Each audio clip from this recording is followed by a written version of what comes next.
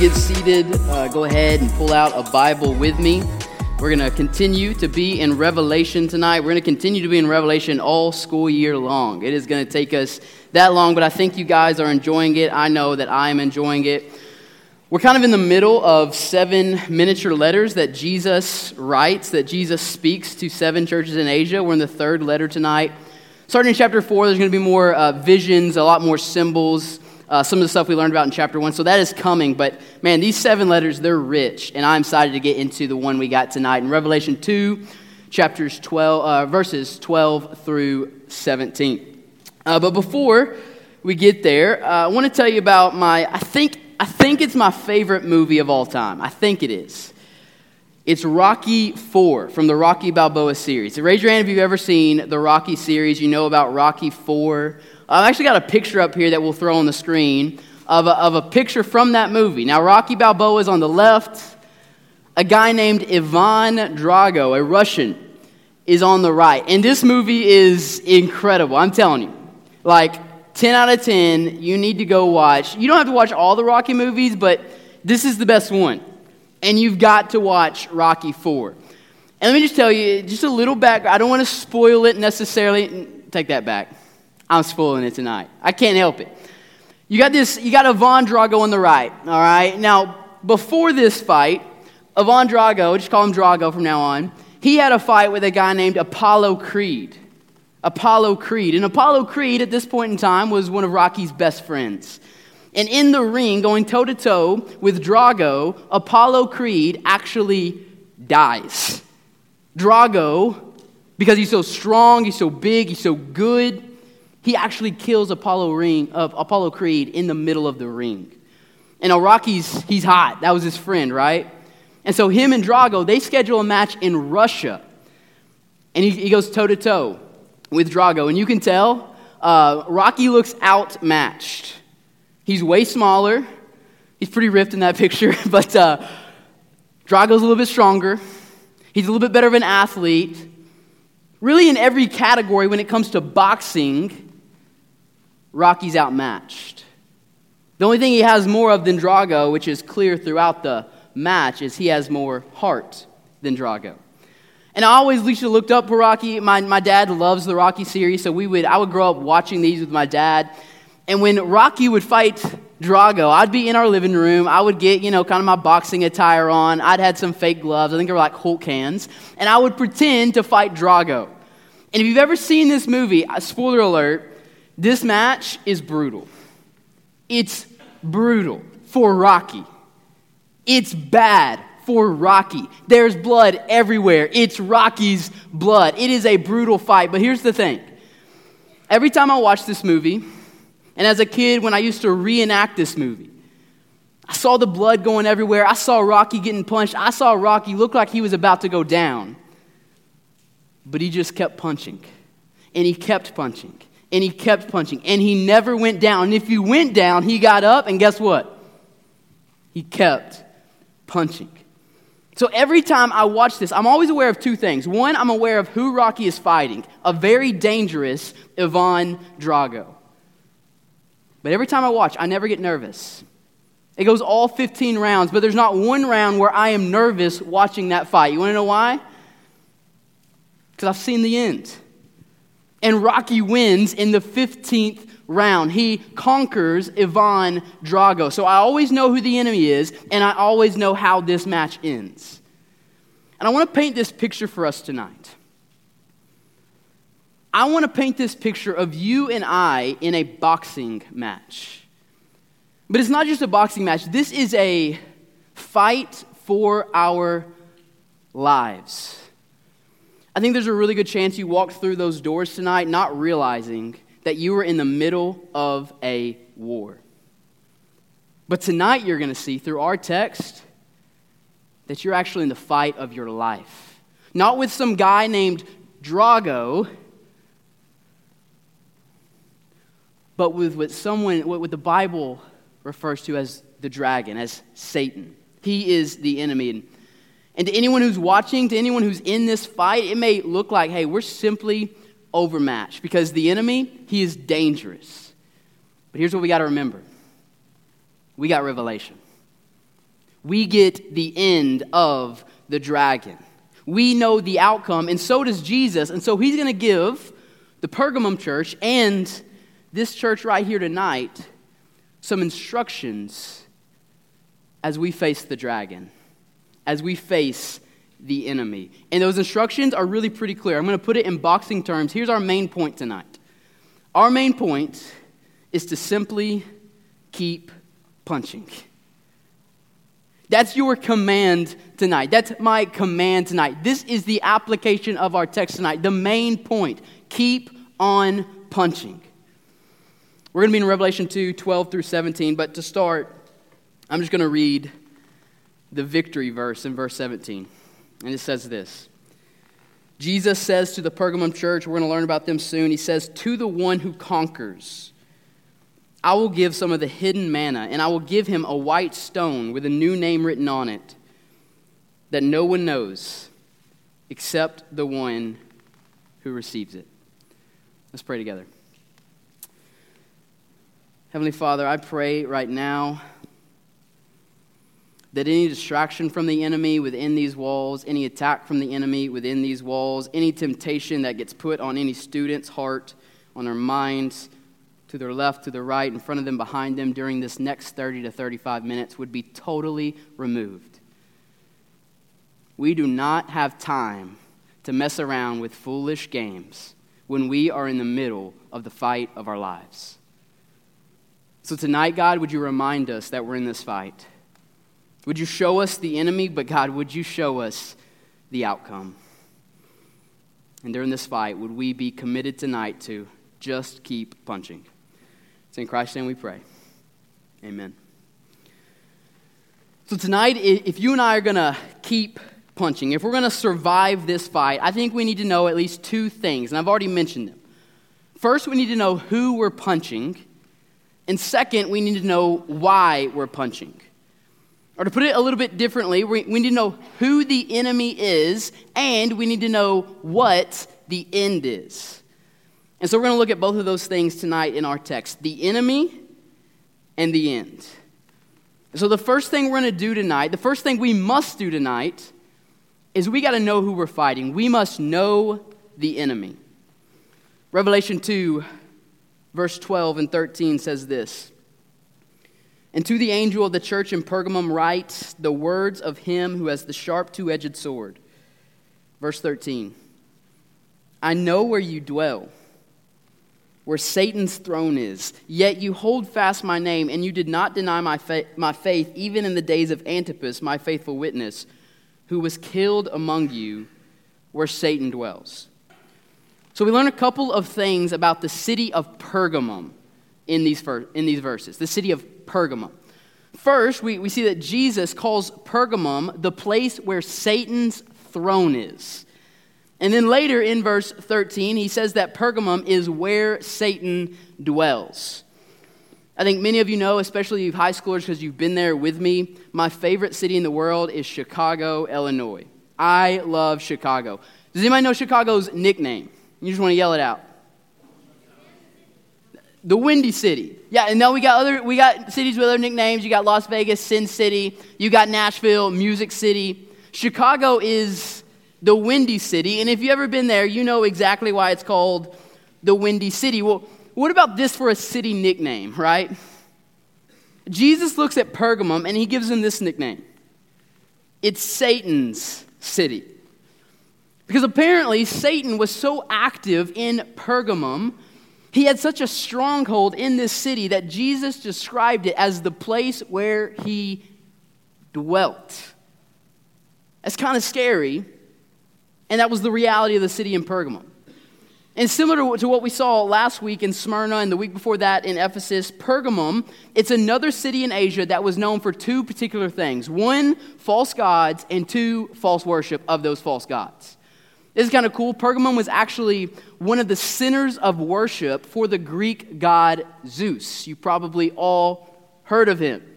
Pergamum was one of the places where Zeus was worshipped. It was the center of worship for Zeus.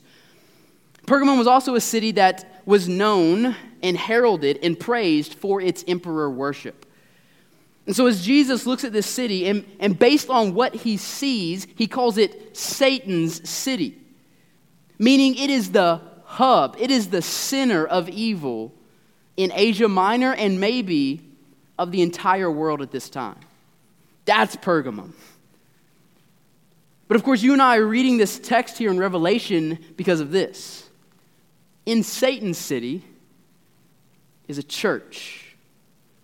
In Satan's city is a people who belong to Jesus. And as you might could imagine, their allegiance to Jesus in a city that belongs to Satan is causing them quite a bit of suffering and quite a bit of opposition. Because Satan is their enemy. He hates them and he wants to consume them. And here's the point I want you to understand tonight. He's not just Pergamum's enemy. He's not just their enemy. He is your enemy. He is my enemy. He is our enemy. Now, I don't know if America could be described as the place where Satan's throne is. I'm not in a position to make that claim, but here's what I do know. If the enemy's throne isn't here in America, I'm pretty sure he has an embassy here. If you don't know what an embassy is, it's essentially the official representation of one country within another country. So for instance, in the country of Nicaragua, there is a U.S. embassy. And this embassy is the headquarters for all U.S. diplomats who are serving within that country of Nicaragua. So I'll just say this. If America is not the place where Satan's throne is, he most certainly has an embassy set up here. Because listen to me. Like, just turn on the news. Just get on social media and scroll. Just pay attention a little bit. It is clear the enemy is here. At our home. In our country. He is among us. He is working in our midst. And that's kind of scary. And the reason it's scary, and the first thing we need to know about this enemy that we're fighting tonight is simply this. He's dangerous. Satan is dangerous. I don't know if you need to hear this, but I'm going to tell you anyway. He is not your friend. He is not for you. He does not love you. He does not want what's best for you. I don't care who you are. Satan is against you tonight. He hates you, and he wants to destroy you. He's dangerous. And what's scary is he's actively working in our lives tonight. Whether we know it or not, whether we believe it or not, whether we showed up here knowing it or not. He is dangerous, and he is doing everything in his power to keep you from living for Christ, for making his gospel known, and spreading his glory among all nations. That's what he's doing in your life. So let's just look at two ways he is doing that tonight, or attempting to do that. Two areas that he would love to wreak havoc in your life and in my life tonight. First, on the outside, he is dangerous on the outside. And just so I'm clear, what I'm talking about are outside of these walls. Like, it's kind of a safe space, maybe. Outside of these walls is not safe. I'm talking about outside of the church. So I want you to look back with me to verse 16. Just to see how dangerous our enemy can be on the outside.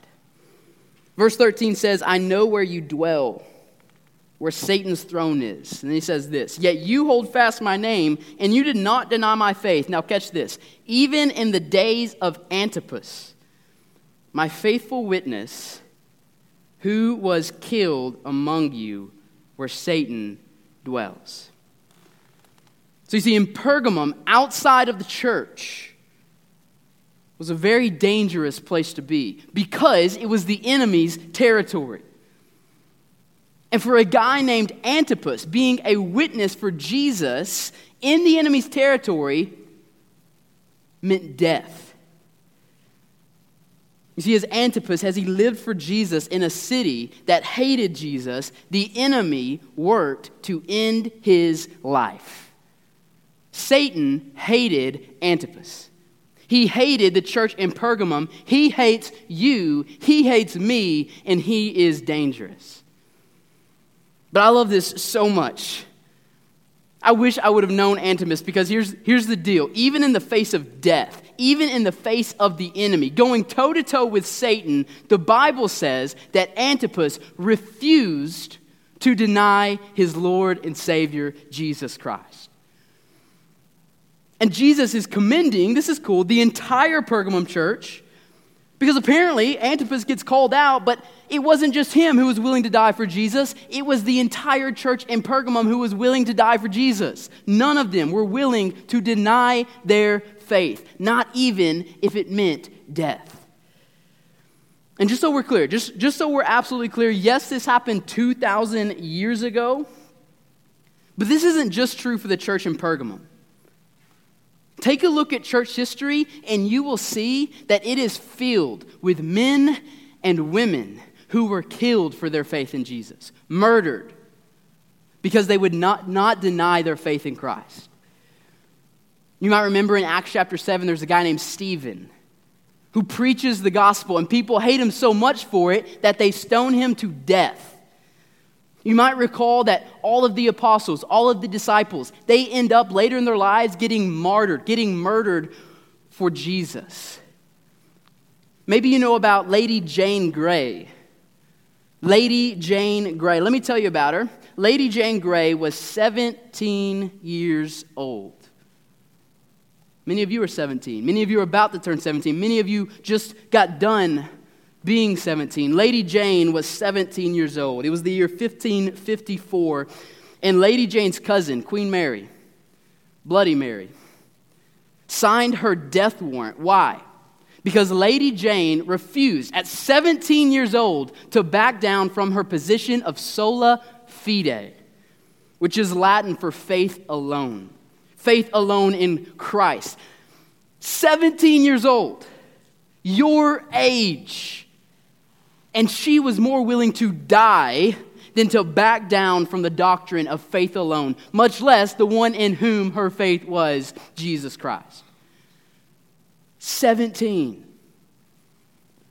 And maybe you know this or maybe you don't, but there's Christians throughout the world today, like right now, who continue to be martyred for their faith in Jesus. 8 years ago, 2015, members of ISIS, I hope you didn't have to see this. I have seen the footage. They live streamed themselves cutting the heads off of 20 brothers, 20 Christians in Libya. That was 8 years ago. You want to know what's even crazier about that story? Right before these 20 brothers were executed, each martyr shouted out in Aramaic, "O Lord Jesus." They literally chose death over denying Jesus.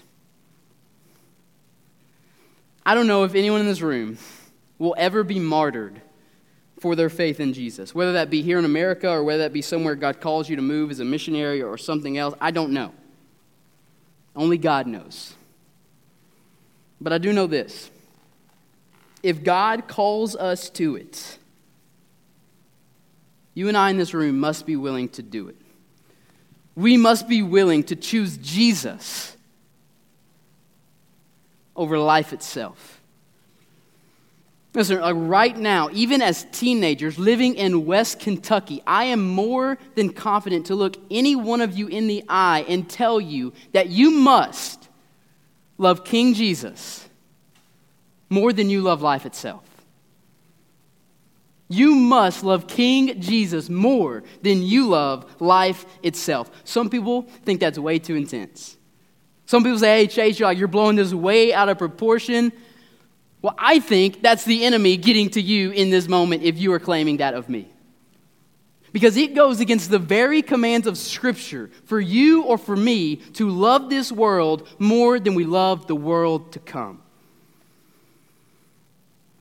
You guys know I always speak well of adults. Always. Sometimes I think it annoys you. But I always do it. But tonight, I simply can't because I'm frustrated. Because here's the truth. We live in a culture where professing adult Christians will look you in the eye and tell you the exact opposite. They will tell you it is okay if you love the things of this world. They will tell you it's okay if you pursue the things of this world, as long as, hey, you also pursue Christ. Maybe it's 50-50. Maybe it's even on the side. As long as you also love Christ, then it's fine. And I'm going to tell you that that is a lie. Jesus would be flipping tables all throughout churches in our country based on that lie. Because the Bible is very clear. You either follow Jesus Christ or you follow the world. You either love Jesus Christ or you love this world. And I don't know if anyone's telling you to do both, but you can't do both. It's certainly possible that one day God may call someone in this room to choose Jesus or to choose life.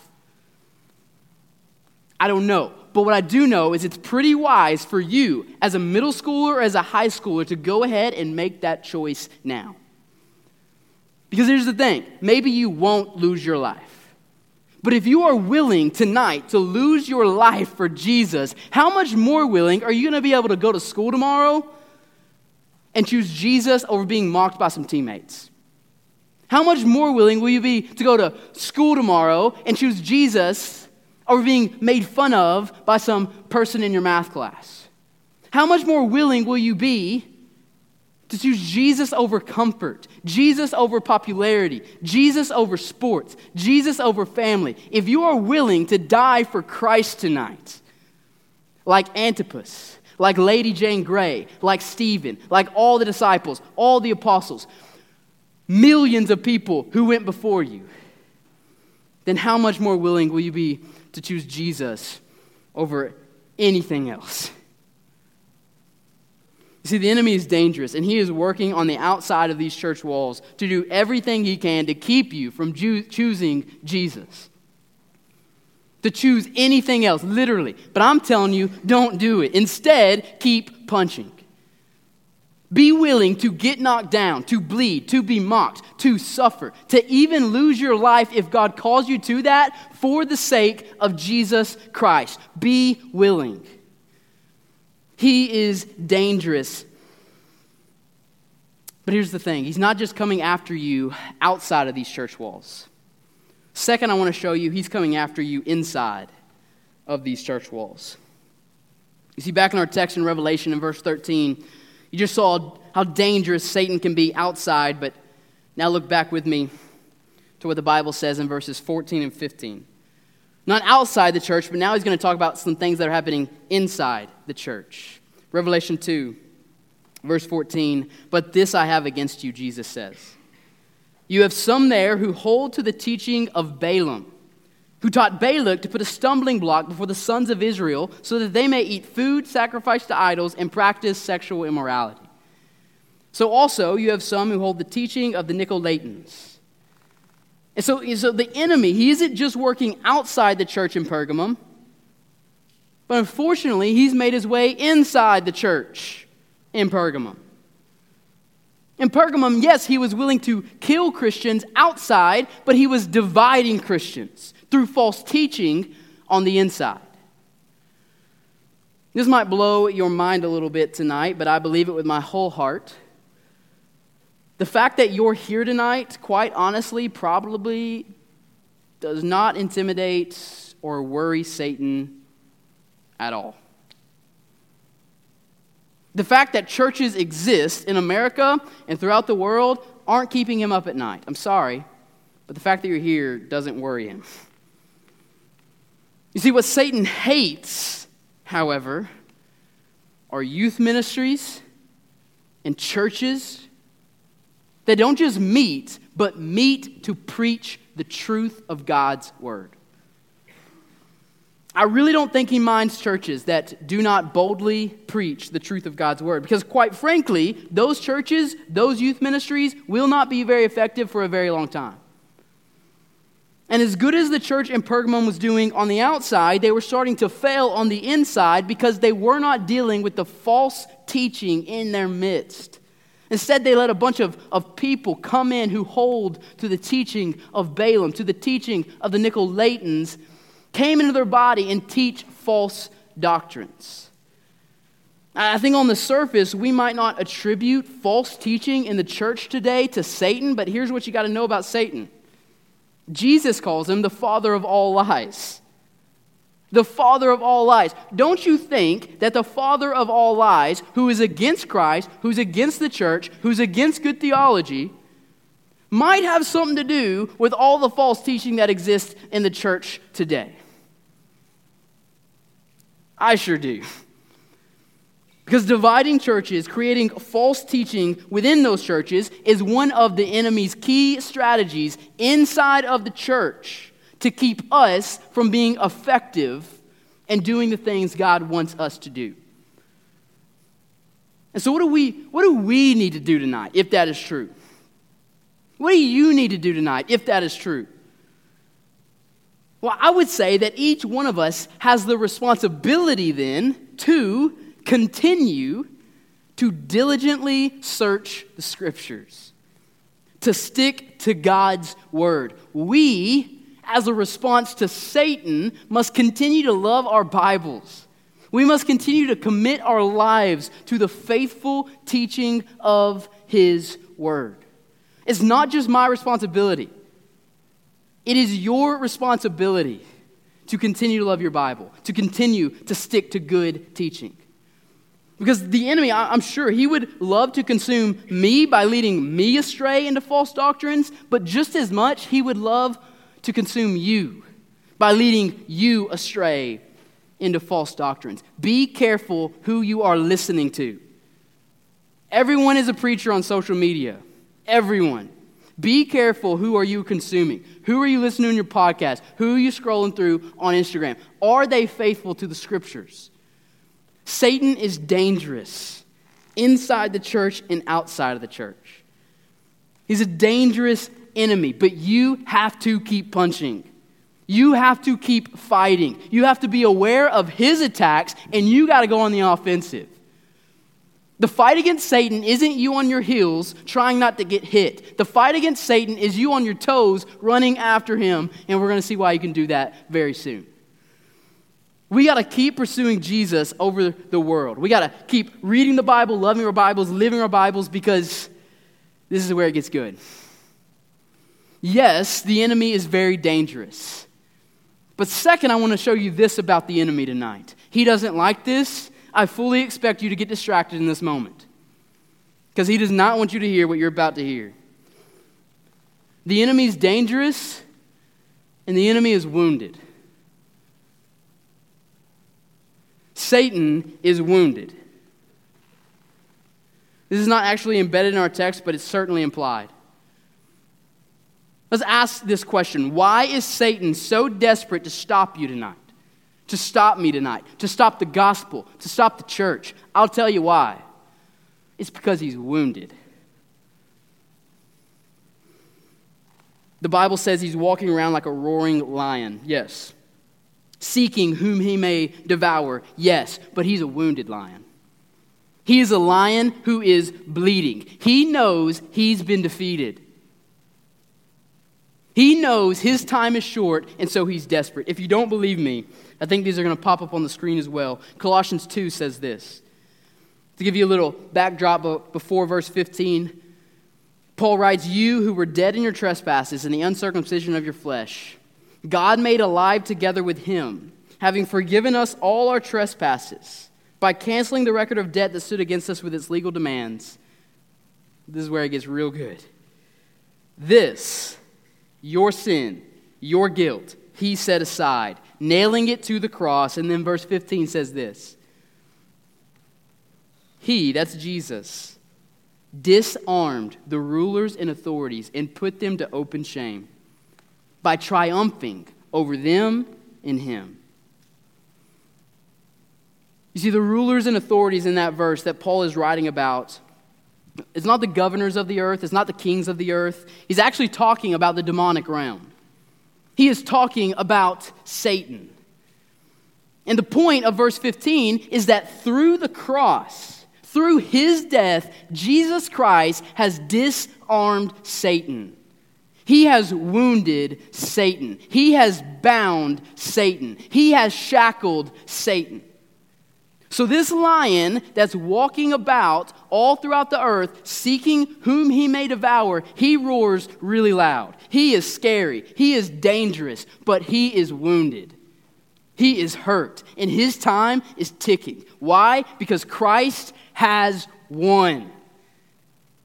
Hear that again. Satan, Christ has won. Through his death, through his resurrection, Jesus Christ has overcome the enemy Satan. Satan has struck his heel, but Jesus has crushed his head. So here's the point I want to make to you tonight. This is good. You and I are fighting in a fight, but we're fighting on the winning side. We're fighting on the winning side. Yes, this fight's hard. Yes, it is bloody. But our enemy has been cut wide open. He is bleeding to death, and he will fall very soon. So in the meantime, as we remember our enemy, that yes, he's wounded, he's dangerous, but he's wounded, that means you and I gotta keep punching. Right? When life gets hard, when the enemy attacks you, you got to keep punching. When death comes to you, you got to keep punching. When the enemy tries to oppress you, you got to keep punching. No matter what he throws your way in life, this week, you have to keep punching. Because not only do we know our enemy, but here's where it gets even better somehow. We also know the end. We know who we're fighting, and we know how this match ends. There's really two ends that we must know. There's an end to the unfaithful, and there's an end to the faithful. And we're going to look at both of those. So first, let's quickly look at the end of the unfaithful in verse 16. The unfaithful. Those who do not join Christ's side by faith, but choose to reject Christ. What is your end tonight if you are an unbeliever in this room tonight? Revelation 2:16 says this. Jesus gives a command. He says, therefore repent. If you don't repent of your sins tonight, here's what will happen. If not, I will come to you soon. And Jesus says, I will war against them with the sword of my mouth. Man, I can think of no more terrifying position to be in tonight than to be an unbeliever in this room. Why? Because you got an enemy, his name's Satan, and if you don't repent and trust in the Lord God Jesus Christ, you'll have another enemy, and his name is Jesus. And you are no match for Jesus. I went to a Kentucky football game this past Saturday, huge Cats fan. I went with Caleb Wyatt. This is the first time I ever got to experience the catwalk. If you know what the catwalk is, it's where we line up, a bunch of blue fans, they line up, and we watch our Wildcats walk into the stadium to win another football game. I didn't realize this, guys. I know I'm not big. But I didn't realize how big they were. Oh, man. Those are some big dudes. Like, not one of them, I don't think I reached their belly button, some of them, okay? It was a little embarrassing. And I realized this. Sometimes I watch the game and I'll scream. It's like, man, how did you miss that block? Man, how did you not find that hole? How did you not break that tackle? How did you not make that tackle? And now I'm looking at it, I was like, oh, that's why. They're pretty big. And I realized that if I was in that football game, I'm going to get murdered. Murdered. See, I realize I'm not big enough to play against those guys. I will get hurt very badly. If you're an unbeliever in this room, I think many of you think you are invincible. That you're pretty big, you're pretty strong, you're pretty cool, and then maybe you can go toe-to-toe with Jesus Christ. You're dead wrong. You are no match for Jesus. To the unfaithful, Jesus is going to come back and war against you. And you're going to lose. He's going to consume the unfaithful. But thankfully, for you and me, Christ has made a way for us through his death and resurrection to not line up against him, To not line up in opposition from him, but to line up alongside of him. He has offered us a jersey tonight to the winning team so that through him you can become conquerors. You can win the game. Revelation 2:17 says this. To the one who conquers, I will give some of the hidden manna. Man, that's good. I will give some of the hidden manna, and I will give him a white stone with a new name written on that stone that no one knows except the one who receives it. So hear me. While Christ is going to consume the unfaithful, here he promises to save the faithful.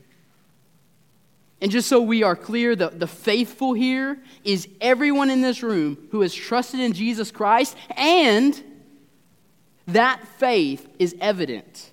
Because now you are willing to love Jesus more than you love anything else this world has to offer, even life itself, if it comes to it. If that is you, if you are the faithful, when Jesus comes back, he's not going to war against you. You don't got to get shoulder pads on and line up against Jesus, but instead he promises two things to you, the faithful. First, he promises hidden manna. What in the world is that? And second, he promises a white stone that he's going to give to you, and on that stone is going to be a new name that no one knows except you and him. What in the world is that? Well, given the symbolism of this book that we have been instructed by Jesus in verse 1 to interpret it with, I'm going to tell you what they are. I think the manna and the stone are symbolic for a couple of things. First, I think the hidden manna is symbolic for Jesus himself, and here's why I believe that. In John chapter 6, verses 48 through 51, this is what Jesus says. He says, I am the bread of life. Your fathers, he's talking about Israel, ate the manna in the wilderness. Maybe you knew that story. And they died, Jesus says. This is the bread that comes down from heaven so that one may eat of it and not die. I am the living bread, Jesus says. That came down from heaven. If anyone eats of this bread, he will live forever. And the bread that I will give for the life of the world is my flesh. So Jesus in John 6 calls himself the bread of life. He is the manna that comes down from heaven. He's, of course, not literally manna, but he's speaking symbolically to point out to us that anyone who partakes in him, anyone who trusts in him, anyone who eats his manna will not die, but you will live forever. He will give you hidden manna. He will give you himself when he comes back on the clouds. Man, I cannot wait to receive hidden manna. Now that white stone with a new name written on it, it's a little bit more difficult. It's a little bit more interesting to be honest, because it's a little bit more complex. And so I agree that the color of the stone, first off, it's very significant. What color is it? It's white. Good. It's white. And I think the reason it's white, follow along with me here. This is a little bit tough, but I promise you can get this. For most cultures throughout history, even our very own culture, white has always been symbolic for purity. Always. If you're unfamiliar with this, that's why a bride typically wears white on her wedding day. So here's the point Jesus is making. When he returns, he's going to have a white stone to give to the faithful. And this white stone communicates something to us. That you and I have been made pure by the blood of Jesus Christ. We have been dressed in the righteousness of Jesus. And according to Jesus, this stone is going to have a new name written on it. And no one's going to know it except you and Jesus. It's a little bit more confusing, but follow along with me, because this directly comes from the Old Testament. I'll show it up on the screen. I think I have it on the screen. Isaiah 62:2 says this. The nations shall see your righteousness. That's the white stone, our righteousness in Jesus. And all the kings your glory, and you shall be called a new name that the mouth of the Lord will give. Being given a new name doesn't pop up in Revelation. It goes way back to Isaiah. Now what's interesting is this prophecy in Isaiah 62 was originally given to the nation of Israel. Are you following? This is important. But here in Revelation, Jesus clearly, finally applies it to the New Testament church. to the church in Pergamum and every church that comes after it. That's because the church, please hear this, the church has become not the replacement, but the fulfillment of Israel. We receive the new names. And I think this is the first reason I would say these new names are significant. All of us who trust in Christ will receive a new name just as God promised to Israel. And the second reason our new name is important is because it cues us in on the new identity that we currently have and will have in Christ. So follow along with me. What's your name? Maybe you can think about it. My name is Chase, obviously. If you were a new student, if I didn't know you, I would walk up to you, I would put out my right hand, I would shake it and say what? Hey, I'm Chase. I would say, I am Chase. My name is associated with my identity. It's who I am. I am Chase. Well, in Christ, Jesus says, I will receive a new name. I will receive a new identity as a glorified saint when he comes back. And my new name will reflect that new identity. Now, we can ask the question, will it actually be a new name that only me and Jesus know? Like, will I actually be given a new name? I don't see why not. I think that's very likely. But the significance, I think, isn't so much on the name itself. Like, what is it? It's on the purpose behind being given a new name. That A, the church has fulfilled the role of Israel, and B, we have a new identity. We've been made new by Jesus. Like, this is amazing stuff, and this is the end of all who remain faithful. We get hidden manna, and we get a white stone with a new name. Like, sign me up. Like, this is what I want. I will gladly be faithful unto death if God calls me to that, if death means being with Jesus Christ, my manna, for all eternity, dressed in his righteousness with a brand new identity. Sign me up. I choose Christ no matter what. So here on this earth, what should I continue to do then? What should you continue to do then? Well, the whole point was you got to keep punching. You got to keep persevering. Here on this earth, until Jesus comes back to give you that manna, you have to keep following Jesus. You have to keep obeying your Bible. You got to keep doing what is right, no matter what may happen as a result of it. You're in the middle of a fight, but you got to look ahead to how this fight ends. So you see, Rocky versus Drago, it was an ugly boxing match. It was bad. Rocky got knocked down a lot, and some of you are going to get knocked down. Some of you are going to have injuries. Some of you are going to suffer. Some of you are going to die. Rocky bled a lot, but he kept punching. And I kept cheering for Rocky because as ugly as it gets, I know who won in the end. Rocky beat Drago.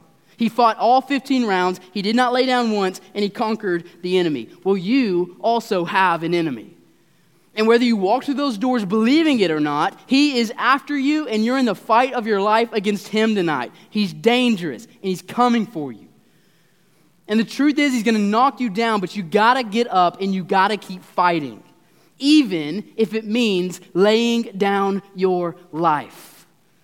Because as dangerous as he is, we have the book of Revelation.